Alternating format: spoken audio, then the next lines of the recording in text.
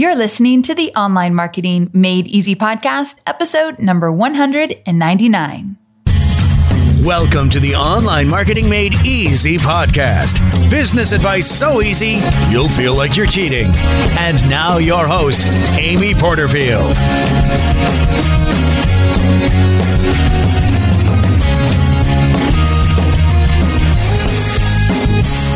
Well, hey there. Welcome back to another episode of the Online Marketing Made Easy podcast.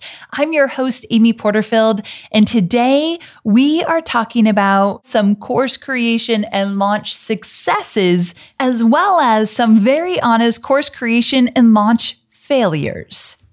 I'm not doing this episode alone. I have a special guest. Her name is Michelle Evans, and Michelle is a student of mine. In fact, she has been a student of mine way back in my Facebook days. She was part of the Profit Lab, and she's very special to me because when I was struggling with the Profit Lab, I knew I could make it better. I knew that I was missing the mark with my messaging. She was one of my students that I got on a phone call with. And I said, okay, talk to me about your process. What did you like about the program? Where did you struggle? What are you seeing in the Facebook group? Just share with me any insights.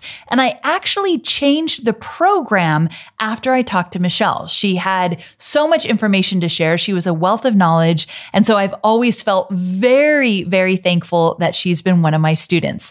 And she's a little go-getter. And you all know that I really love the action takers. And that is definitely Michelle. Now I'm going to let her tell her story. But here's what I do want to share with you before we get into this really special case study. And that is that Michelle is an online marketer that teaches marketing. So she essentially does some similar things as I do in my own business.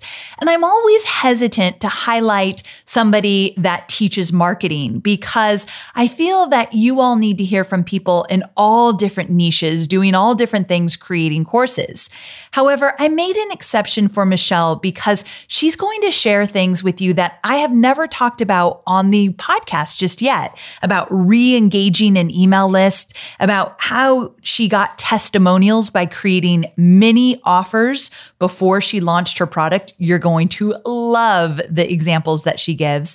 And she's also going to talk about some major failures and how she thought, you know what? I need to go back to my job. This is not working out. She's also going to share with you that she really thought she was going to hit the ground running, like she was going to make it big right out of the gate because she had some amazing knowledge and skills behind her name. She worked for Microsoft in the marketing department. So she thought, oh, this online marketing course creation thing, I've got it nailed. She was mistaken. So I love that she's so humble and honest and vulnerable. So don't get caught up on the fact that, okay, Amy, but she does what you do. So of course she was able to make it work. That's not true. And so I want you to really keep an open mind and pay attention to the strategies, the lessons, and the insights that she's going to share all about how she used my program, Courses That Convert. Now, this program is so beyond just me promoting courses that convert. So again, pay close attention to the strategy she shares, but you might be thinking, I'd like to check out your program, Amy. And if that's the case, all you need to do is go to amyporterfield.com/free. I have a free masterclass all about getting started with course creation so that you really understand what it takes to create a digital course before you actually jump in and buy my course creation program. So I've got a free webinar, amyporterfield.com/free. You can check it out, but I don't want to make you wait any longer. I cannot wait to introduce you to Michelle Evans. Let's do this. Michelle, thank you so very much for being on the show. I am truly excited to have you here. Thanks for having me, Amy. I'm excited too. This is so great because you and I have known each other for so many years. And I talked about this in the intro about how we met and how we've actually been in each other's presence a few different times. I love everything you're doing. So I'm very excited for you to talk about your story. So before we get started, give me a little bit of your backstory, basically what you do, why creating courses was a smart move for your business, and really how you got to where you are today. Yeah. Well, so back in January of 2012, so about 6 years ago, I made the decision, and Amy, I'm sure you remember this day as well, but I made the decision to walk away from my corporate job. And it was a big deal, right? Yes. You remember? Oh, yeah. I remember the song that was playing as I drove out of the Tony Robbins parking lot. It was Here Comes the Sun, which I thought was actually perfect. But I remember everything about that moment. Yeah. So as I was leaving Microsoft that day, a January day, it was actually sunny, which is weird for Seattle. But I just had dreams of entrepreneurship dancing in my head. I had been studying and wanting to go out on my own for years. And I finally made the decision after 16 years in corporate America to walk away from my global marketing strategy job at Microsoft. And while I was there, I felt like I've done the work to build up my skills. I've put in 16 years of doing really great marketing work. I've got this entrepreneurship thing nailed. Yep. Oh, I had so much to learn, right? Because I thought that I knew all about marketing and teaching courses. When I was at Microsoft, I was kind of like an internal consultant. So I'd go around and fix problems in marketing. And I taught thousands and thousands of marketers around the globe how to do marketing. So I was like, like running my fingers on my chest, like, whew, I've got this nailed. But like a year and a half into my business, I hit a brick wall, right? And I decided that, I'd see all these stories from people about these great launches that they had. And I was like, okay, I am tired of trading my time for dollars. And so a little over a year into my business, I decided that I needed to get in on these big launches that I'd seen all over the internet. And I had this 4-hour workshop that was selling like hotcakes to lots of companies that you've heard of. And I was like, I will just take this workshop and I will put it into an online course and I will have it made, right? Yes. Now, you and I both know that is not how selling an online course works. But I had to go through the school of hard knocks. Right. So looking back, I can see so many issues with that approach. But at the time, I thought I was doing all the right things. But at the time, when I put it together and I put it out there, I launched to crickets. I couldn't even give it away to some of my closest people who had hired me for workshops and stuff. Nobody was interested. And I couldn't figure it out. And I can have good humor looking back on it, but at the time it was devastating to me. I was just like, oh my gosh, I'm not cut out to be an entrepreneur. I'm a failure. Nobody wants my stuff. And I just started telling all these stories to myself.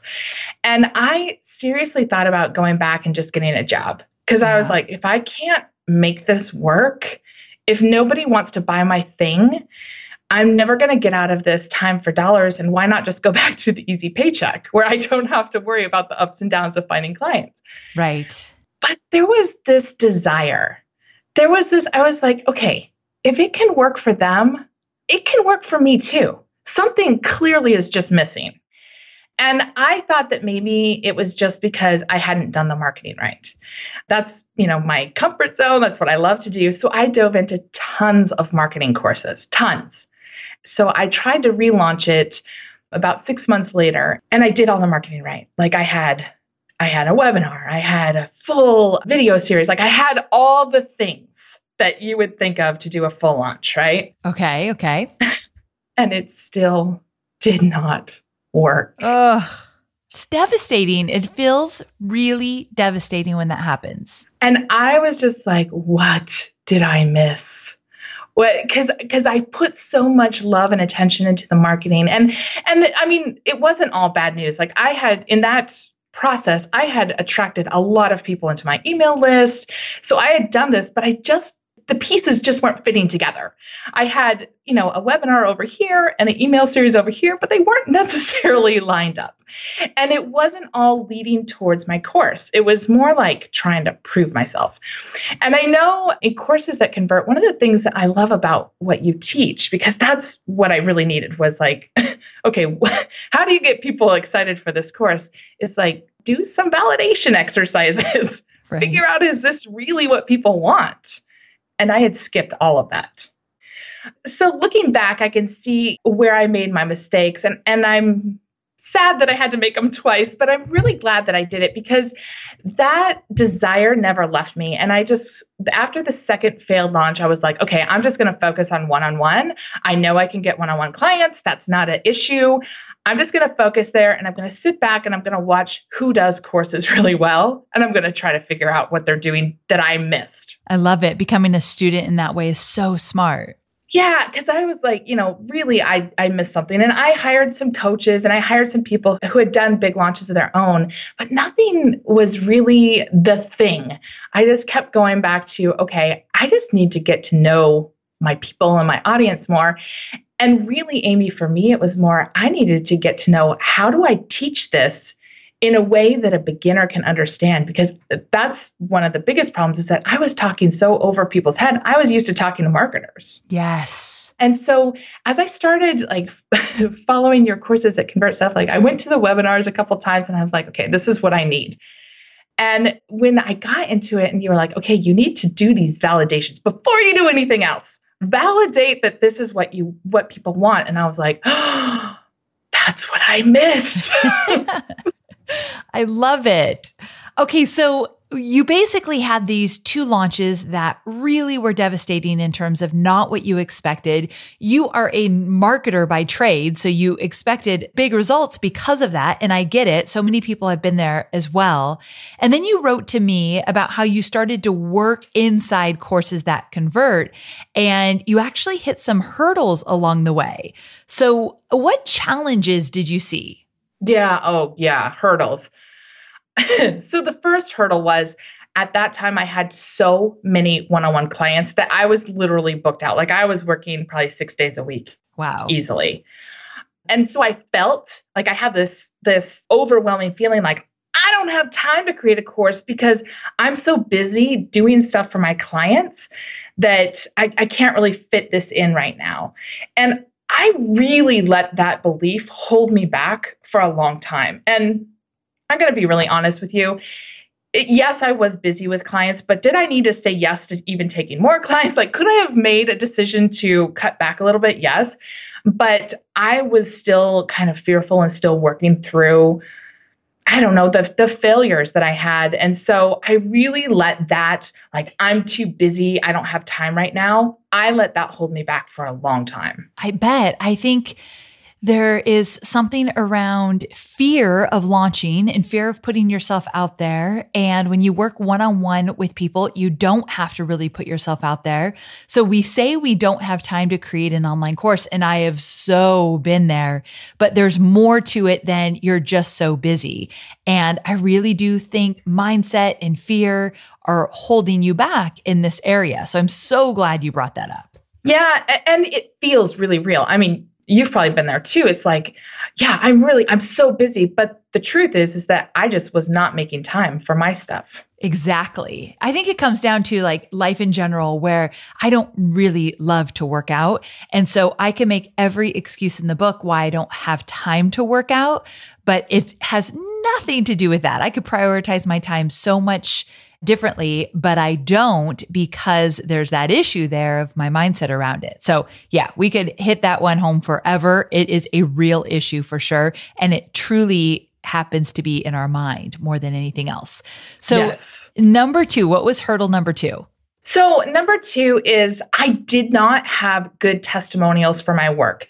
Even though I was doing really great work for my clients and I had really great results for them, most of it was under non-disclosure agreements. So I was doing work for people, but they didn't want me out there saying, hey, I'm doing work for you. Gotcha. And that's, part of what they paid for when they hired me.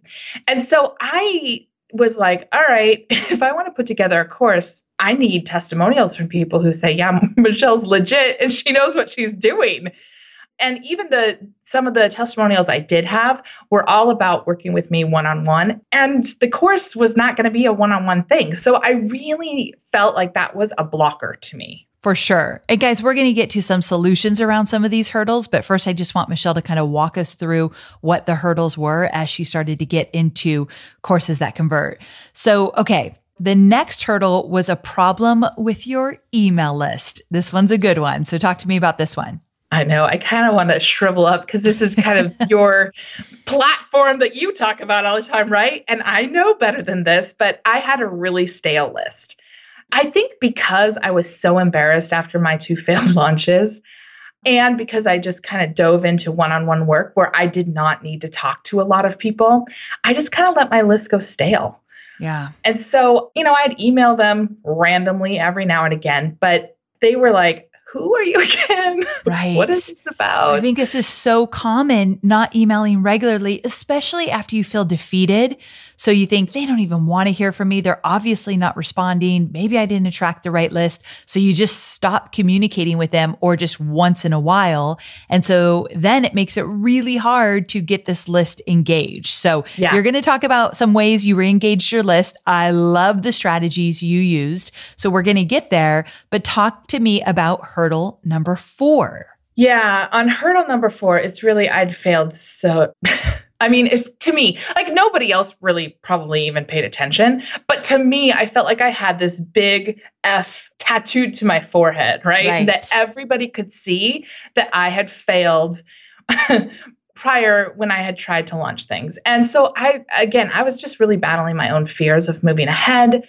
And the stories that I had of, maybe I'm just not cut out for this. Maybe I'm not good with selling a course. Maybe I'm just cut out only for one-on-one. But I kept coming back to this desire to want to do a course. And so I was like battling with myself. Okay, so this is good because not everybody is made for doing courses. It's not a good fit for everyone. I've talked to people in my own mastermind and they'll tell me, I don't want to have an online course. I want to be speaking on stage. I like my one-on-one clients. That's what I was made for. And that is fantastic. But just like Michelle said, she has had some failures in this area.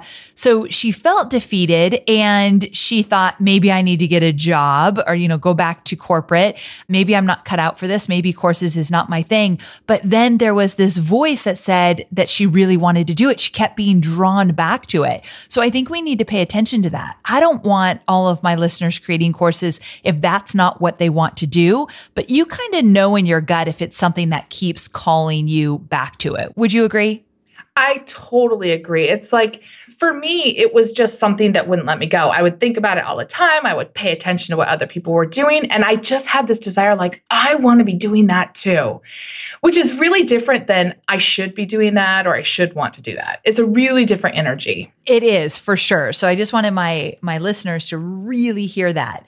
Okay. So now we're going to get into some solutions. But before we do, I just want to kind of recap some of the hurdles that Michelle faced as she started to get into courses that convert. Number 1, she had so many one-on-one clients that she was working with that she just felt like, I have no time to create an online course. And we make time for the things that we really believe in and the things that we really are passionate about. No buts about it. We make the time for that kind of stuff. So that is a mindset issue for sure. I've been there, so no judgment whatsoever. Hurdle number 2, she didn't have any good testimonials. So when she was ready to market this course, she thought, I don't have anyone talking about the material inside my course, and the people that could talk about it, I've got NDAs with them. So right away, she felt like no good case studies, no testimonials, which we all need for marketing. So that definitely felt like a hurdle for her. Number 3, she had a stale list. So she had an email list, but she hadn't been marketing to them or even talking to them consistently. So she felt like, gosh, I feel detached from this email list that I actually have, but haven't been talking to. And hurdle number 4, she had some big time failures. They felt like big time failures to her. As Michelle mentioned, no one else knew that she had failed, but she knew. So there were these doubts that kept creeping in. Maybe she wasn't cut out for this. Maybe being an entrepreneur and running her own business wasn't where she should be. So all these stories she was telling herself were really taking over in the moment, which can be detrimental to your success as an entrepreneur. So much of it is a head game. And so these were the hurdles, but Michelle's got some amazing solutions. So are you ready to get right down to it? Yeah, let's do it. Okay. So first, what did you do to make the time to create the course? Yeah. And this one felt scary until I made the decision, and then it felt so right. So I just made the decision to reduce my client load. I knew that I needed at least one day a week, and it was not going to be Saturday or Sunday, to work on my own stuff. And so I just said, I had conversations with some of my clients, and I was like, I'm making a switch in my business. And so I let a number of them go. And then I also added a few different ways for people to work with me. So prior to making this decision, I was basically just building funnels and doing Facebook ads for people. And it took a lot of time and effort and emotional energy, if that makes sense. Yes. Where I was just constantly thinking about my clients and their business. And so I just kind of filled my head up and my energy up with their stuff, and I was squeezing out mine. And so I needed to make space for mine. And so I started allowing people to work with me more on a done with you basis. So I was more teaching them, but teaching them one-on-one. And so this was really a great move for me because I had to become a lot more conscious about how I was going about building funnels for people or doing Facebook ads for people, because that's what I wanted to do my course on. And so I had to, take a step back and be like, all right, if I am working with somebody who doesn't know anything about this, how am I going to coach them through this and help them through this? And so it helped build the bones, the structure of my course just through this one-on-one work. But then I wasn't responsible for building it out. They were. Gotcha. It was like a baby half step towards doing my course, right? So I was going from doing it myself to teaching people how to do it, but being on the phone with them so I could hear their questions. I could see where they were getting stuck, all that stuff. And then I could say, all right, so if I was going to teach somebody who I'm not talking to one-on-one, what else would I need to add in here? And so it was a really great builder for that. Great strategy. I love that. Moving from doing it for them to teaching them how to do it, which is such a great precursor to building your online course. So yeah. I love the work you did ahead of time. Okay. So this next piece, talk to me about how you solved for limited testimonials. You did something that I thought was so cool involving mini offers. So talk to me about that.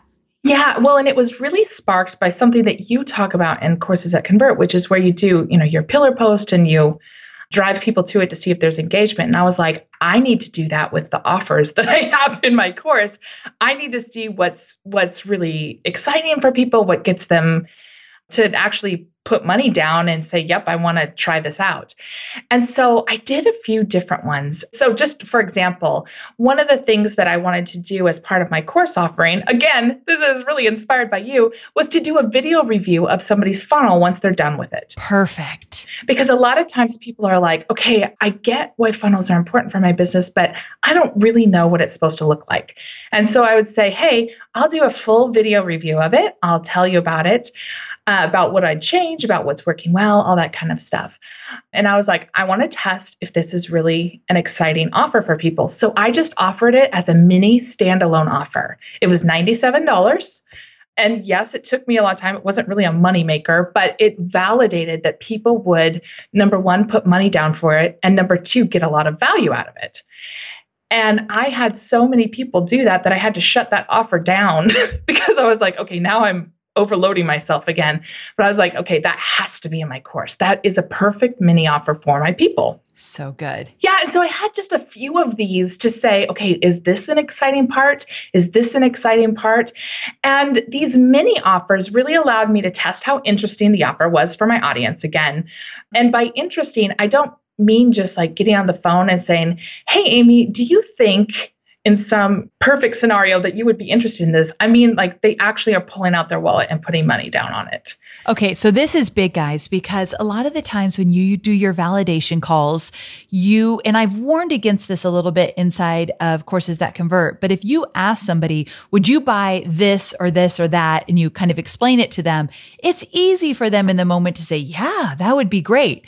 And then what some of my students find is that they put that out there and no one buys it. It's like they're not putting their money where their mouth is. They said they'd get it, but then something's stopping them.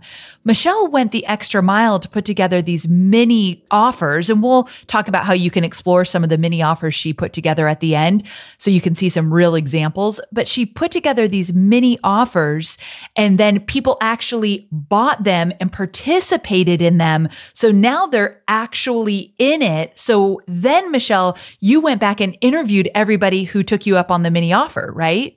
I did. So I offered them a 30-minute call to talk about the video review or whatever. And then I said, if you will give me an extra 30 minutes to just dive into some specific feedback. And so I just invested a lot of time up front because I was like, I really want to understand what is going on in people's heads. What are the stories they're telling themselves? What are the fears that they have? What is it that they're looking for as an outcome of spending this money? And I will tell you, Amy, this was so invaluable. It was invaluable because I felt like I know who these people are. I'm not just filling out some customer avatar worksheet. And I just got into their heads. So when I got to marketing my course, I didn't have to wonder what questions people have or what fears that they have or what they've tried in the past.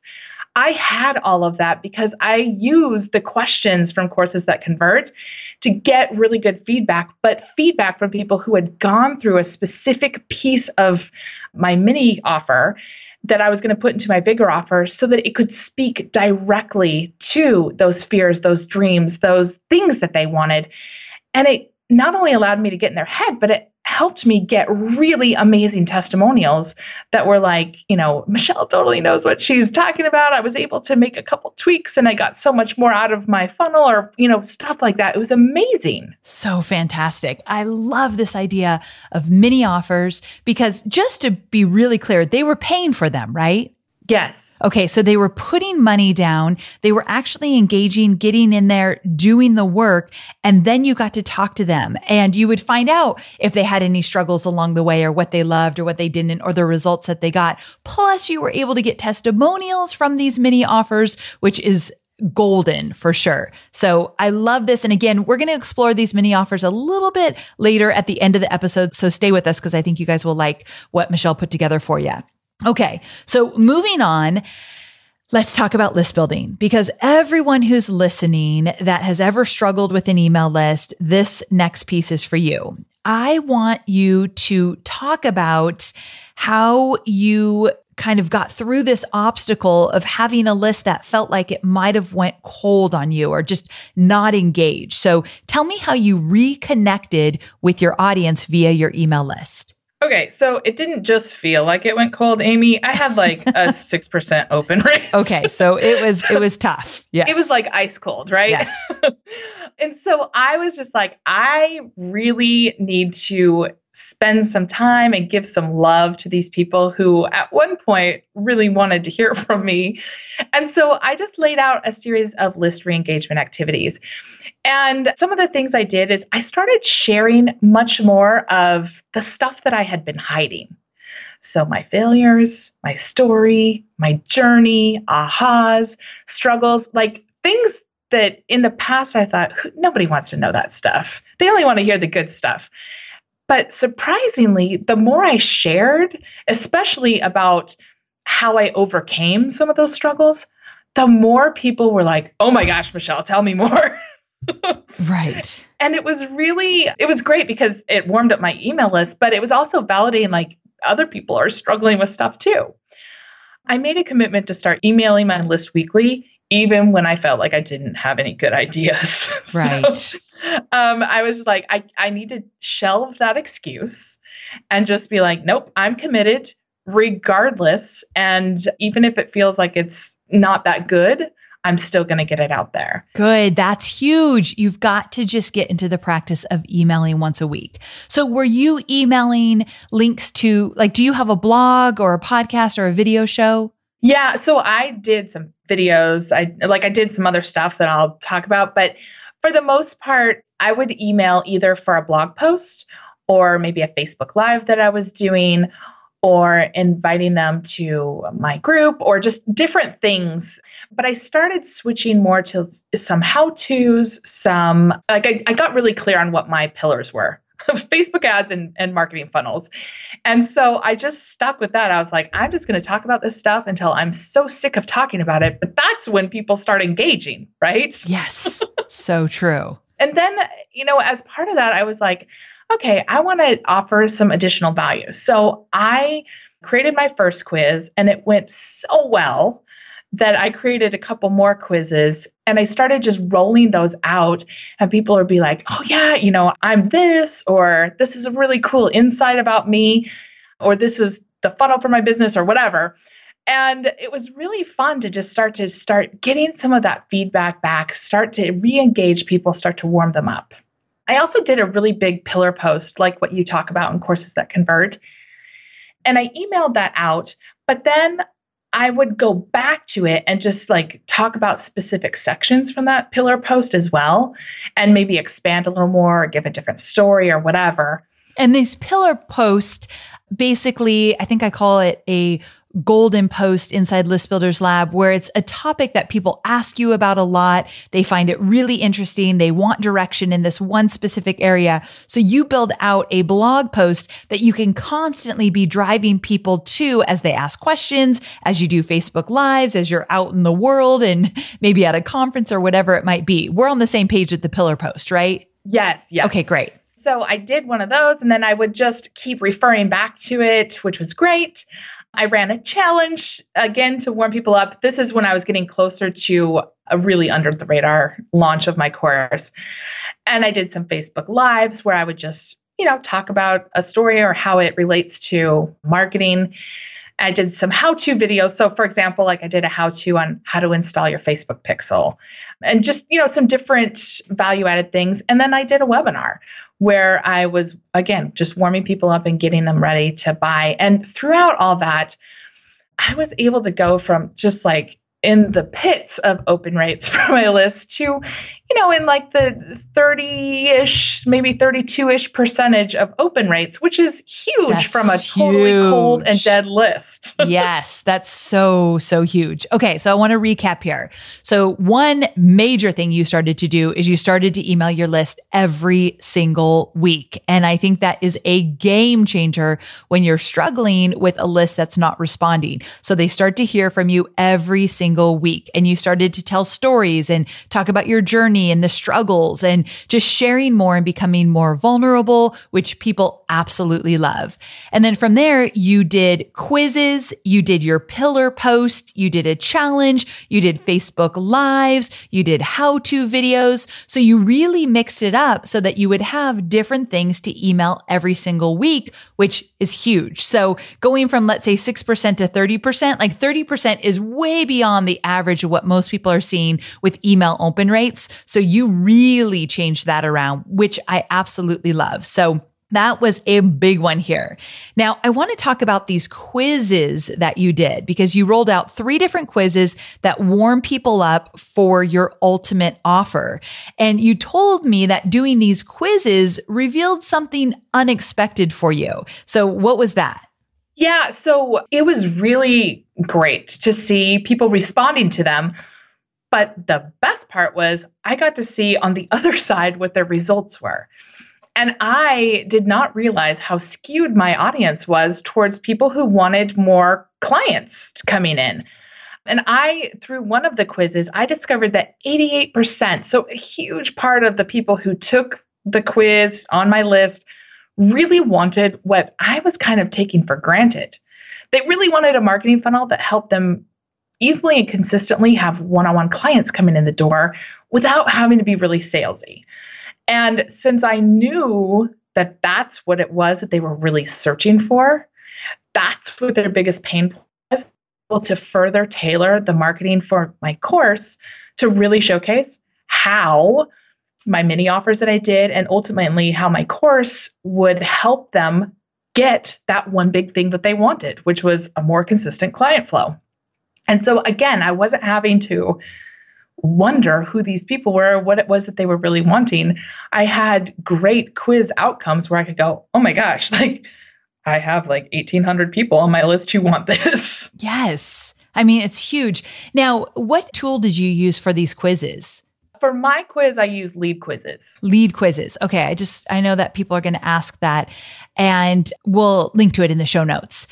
Okay. So before I move on to the final solution, how did you get organized for delivering your consistent content week after week? In other words, what did you have to change about you or your business to make those changes work? Because this is a big one. When I am in an audience and I'm speaking on stage, and I'll ask my audience, how many of you are delivering weekly consistent content?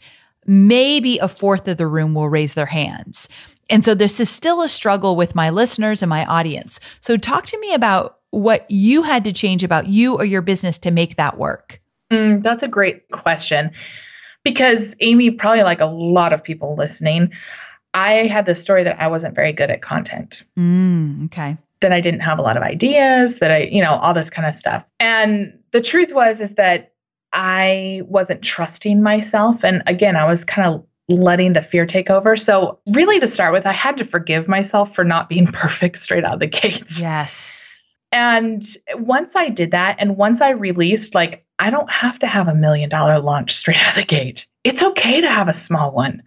And once I released, like, I don't have to have a list of 200,000 people to be quote unquote successful. If I help one person find an easy way to have clients in their business, like, that's great. Yes. And so I had to let like those crazy huge expectations go. Not that I don't still have those goals and desires, but I had to stop letting the, like, where I am now to where I want to be, that gulf between them, stop me. The second thing is I needed to hire some help. I could not do everything myself. So in the past, I know that I was really good at sabotaging myself by taking on everything. So I would try to do all the idea generation by myself, the technology, like the scheduling, the behind the scenes work, just letting myself get completely and utterly buried in all of the to-dos. And by filling my time with all of these to-dos, I was really hiding from doing the big work, right? And so I knew that if I wanted to make a change this time, I could not do it myself. And so I already had a VA, but I decided to invest in an online business manager as well. And I specifically chose somebody that was really good at having big ideas and pushing forward and kicking my butt and holding me accountable, all that stuff. So good. Yes. Because I knew where my weaknesses were. And so I looked for somebody who could kind of fill in those gaps. She also took all the tech. She took so I had nothing to hide behind. So good. So good. And we just kind of stole your podcasting process. And we said, all right, we'll sit down and we will map out, 10 or 12 weeks at a time. And that's what we're going to focus on.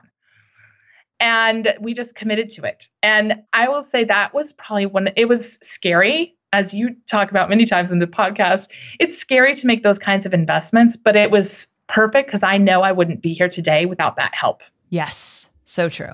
And then Tiger Time. Okay, talk to me about Tiger Time. I had to get super protective. And Amy, just like what you talked about earlier in this interview, I was really good maybe for a week or two at protecting my time for my own business. But then I'd let everything sneak in and take precedence. I know. It's like you get going, you think this is going to work, and then other things start creeping in and you realize, and those of you who don't know Tiger Time, I did an episode about it. I'll link to it in the show notes, but you realize this time that you set aside to create and make it happen starts to dwindle. And then now it's not even on your calendar anymore. Yeah. Or I'm letting everything else take precedence, even maybe the laundry. Yes. Just as an avoidance tactic, right? Yes. And so I had to get super protective of my time. And so Bridget, my business manager, she would say, all right, Michelle, what are you committing to do in this time? And so we meet first thing every Monday because that's what works for us. And I would lay it out. And so I would commit, okay, this is what I'm going to do. And that's what I would do. So instead of allowing myself to wonder about what's coming next, or instead of allowing myself to fill up my time with other things, I was committed and I was going to hold myself accountable and she was going to hold me accountable. And we just took it baby step by baby step. So good. I love it. And then I'm going to be really honest. About 6 weeks before I was going to go live with my Under the Radar launch, I began to get really overwhelmed. I was overwhelmed by the kids, by my husband, by my business, by everything that was leading up to the launch. Because even though it was a small one, I wasn't doing like ads and all that stuff. I still had to put a lot of effort into it and writing a gajillion emails, blog posts. Like I was just starting to get really overwhelmed by it. And instead of going down that path of, I'm going to let myself get overwhelmed and I'm going to tell that story that I'm just too overwhelmed, I can't do it, I said, you know what? I'm actually going to take myself out of this situation and I'm going to go have a little mini retreat just with myself. And I'm going to give myself space to just do what needs to be done. And if that means going for a walk, go for a walk. If that means working until midnight, I'm going to work till midnight just when I felt like it. And I took a 3-day, I just got an Airbnb somewhere and I just went by myself. I just took 3 days to just be. And it was amazing how much I was able to get done instead of like trying to sit in my office at my computer with like the clock ticking in the background and me just getting more and more frustrated. And it helped tremendously. Oh, that is so good. I think just getting away for a moment, if you can make it work and creating that space for yourself changes your whole perspective around all of this. Yeah. And it wasn't, I just went somewhere I could drive to that was far enough away that I couldn't come home easily. And I don't even think it was $300 because it was just at a little Airbnb. I love it. I love it so much. That's fantastic. Yeah, you don't even have to spend a lot of money to make it happen, but sometimes we just need what I call that white space. And if that means getting away from the home, I know you've got kids and I know it's hectic, so that makes a huge difference. Yes, yes. Okay, so good. So we have saved the best for last. How did you get over those failed launches, pick yourself back up again, and launch your course? That is a great question. So the first thing I did is I said, it doesn't matter. I have goals. I wanted 5 people from my email list to say yes. But I said, but if nobody says yes, that's okay, because I know how to go back and test it. So I took the pressure off myself. But because of all the testing I did and the money people had already invested along the way, I felt really comfortable and confident in moving forward because I knew that this is what people wanted. It's what they were asking me for. It's what they were saying, okay, I can't wait till this comes out. I know some people who might want this. And one of the people who ended up buying my course actually said, hey, Michelle, I came to your webinar just because I wanted to get the information that you promised from the webinar. I had zero intention to actually buy. But after you went through the offer, it was such a no-brainer. I couldn't say no. And I have to say, I had a huge smile on my face because I went, that was the missing piece. Yes. Knowing what was in people's minds, knowing what they were looking for, and knowing how I could uniquely help them, that was what was missing from all my previous launches. I love it. That confidence of knowing what they want and the fact that you actually did the work. There was no guessing game after those mini offers and getting people on the phone and really understanding who they were, what they wanted, what they were having challenges with. You were showing up during your launch in a way that you were basically saying, I know you, I know who you are, and I know what you need. Yeah. And that's a game changer. Even just how you show up on the webinar, that's a game changer. 100% agree. I wasn't there to prove anything. I was simply there to say, here's what I've got, and this is for you if it sounds interesting. So good. So good. Okay, so talk to me about the results. So for me, my goal for myself was just to prove that I could do this. Yes. Just to prove that from front to back that I could put this together and that it would come together. And my big goal, my dream was that I would get 5 founding members because remember, I was only working with this previously dead list that I had worked hard to warm up. And I ended up with 10 people straight out of the gate. I actually have had 2 more since then. And I didn't do ad spend. I was just purely under the radar. It was just offering as a part of my emails, I ramped up my emails a little more. I did a challenge and a webinar, but I was just like testing each of these elements. How does the challenge work? How does the webinar work? Like I was just testing each thing along the way. And I had a segment of my list that I was doing about 1,900 people. So it wasn't huge. And from that, I got 10 sales. Okay, so let's talk about this. I wanted to bring you on, Michelle, because I know you're planning for a really big launch after you've done all this work to figure out what works.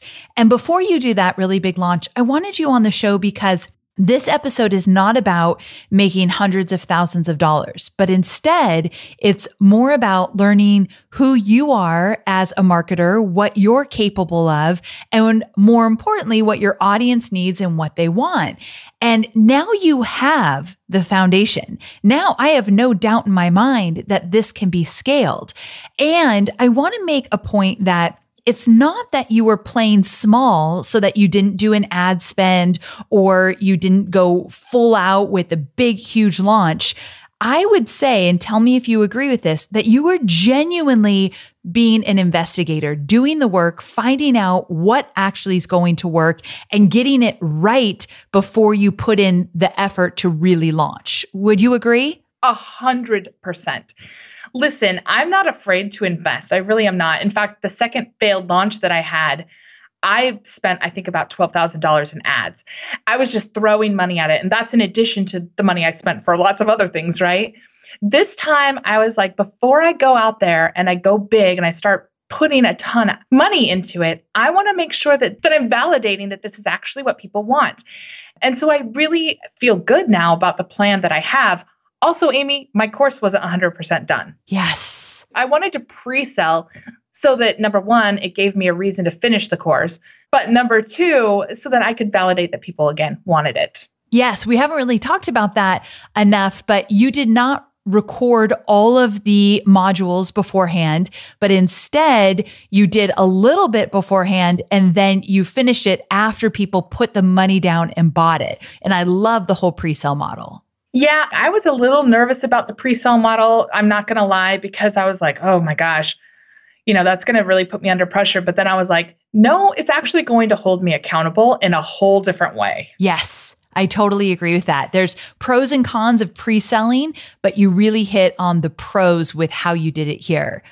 Okay, so to wrap everything up, I want to know what's one thought you might want to leave my listeners with who may have tried to launch, but they failed miserably and they're feeling defeated about that. Yeah, and I've done a lot of soul searching myself on this. And honestly, in my past failed launches, I hate to admit this, but I committed to come on and be vulnerable and share. I was really more about the money. I was really more about the outcome and the cool marketing and making a name for myself than I was about helping or serving people. And I think that came out. That came out as I was doing it. It came out in how I approached the marketing, because I got really caught up in the stories, the huge success stories that I love to hear, but I got caught up in those that people would tell about their huge launches and their big money paydays. And when it didn't happen right out of the gate for me, I just wasn't committed enough to making a difference, to connecting with people, to building a tribe, like all that stuff, that I just didn't buckle down and try to find out why. Okay, this is big here. The fact that you admitted this, so many people feel this way. I have totally been guilty about making it about the money versus serving and showing up in the way that I want to help my students. And you're right. You hear about all these big launches. You rarely hear about the misses that they had to endure to get to where they're at. And so then you get just frustrated. And when you make it about the money, of course you don't want to spend time on emailing every single week and blogging and podcasting and doing all the mini offers that you did and all the work you need to do up front, getting on the calls. When it's about the money, all of that feels like a chore. But when you flip that script and you really make it about serving and helping, all of that stuff, you start to see it in a whole different light. Not only a whole different light, I mean, that's 100% true, but my energy and how I approach it and what I got out of the work that I put into it was totally different. I didn't feel like it was a chore. Right. I felt like I'm laying the foundation for a sustainable business, and this is really important work to do to connect with people. Yes, for sure. And you've grown a lot since then. So now it is about serving. Yeah. Now it's about serving. I know that I'm not worried about getting clients or anything like that, like I was in my early days. So now I know that I can focus on serving. I can focus on getting to know people, and I can focus on creating something that'll help them get what they want, which is really where I wanted to be to begin with, but that wasn't where I was in my first couple launches. Yes. So very true. And, that connection and understanding with people, along with my desire to create something that truly helps people, just took my focus off the sales numbers. It took the pressure off of me. I didn't really care if I was impressing people. All of that stuff just went out the door because that's not what it was about anymore. And because it wasn't about that anymore, it freed me up emotionally and creatively to do stuff that I might not have done before. That's a big one as well. When you are doing it for the wrong reasons or feeling really defeated, your creativity is completely stifled. Yeah, 100%. And how you show up or what you do is more to put a mask on to look good for the world versus true. And even if people don't know that it's not 100% true, they can feel that it's not. And I know that's true for me. I can't speak for anybody else, but I know for me that when I try to put a mask on about, hey, everything's fabulous, people can feel that something's a little off in what's going on here. For sure. For sure. This has been such an awesome conversation. It's been vulnerable and very true to your own experience, and I know it will resonate with so many of my listeners. So tell me this, where can people learn more about you? Yeah, well, my online home is at michellelevans.com. But Amy, I've actually put together a special page for your listeners with some examples and some printouts from my mini offers, because I'm sure some people are saying, okay, but what does that actually look like, Michelle? So if they're interested in that, they can definitely see behind the scenes of what those look like. I'll give screenshots and, be open and transparent on that. None of these offers are available for sale anymore. So it's really just take it for your own business. But that's at michellelevans.com/Amy. Great. And we'll link to it in the show notes. But I like when you guys can actually get examples of what my guests have talked about on the show. So I think you're going to find it really valuable. Michelle, thank you so very much for your time. This has been an awesome story, an awesome journey to share with you. And I'm so excited that you got to be on the show with me. Thank you for having me. Definitely. Talk to you soon. So there you have it. I hope you enjoyed this episode with Michelle. I love how she took courses that convert and she made it her own. I love the gems she shared around re-engaging an email list, creating mini offers for testimonials, and getting past those mindset blocks that we all come up against.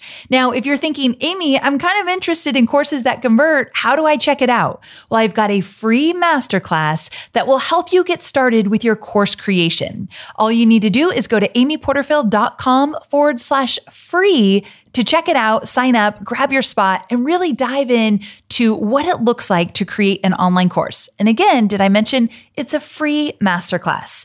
Now, switching gears just a bit, let me talk to you about next week's episode because I'm very excited about hitting that 200 episode mark, and I didn't want to do it alone. So I've invited some of my friends on the show, and you're going to hear from Jeff Walker and Russell Brunson, Jasmine Starr, Jenna Kutcher, Tarzan, my copywriter, Stu McLaren, James Wedmore, and so many more.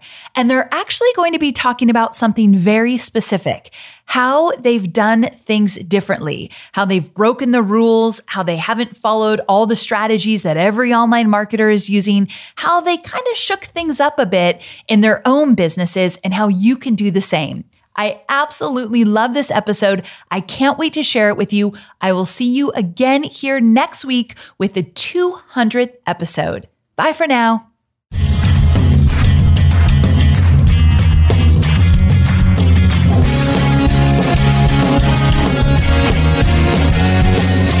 Thanks for listening to the Online Marketing Made Easy podcast at www.amyporterfield.com.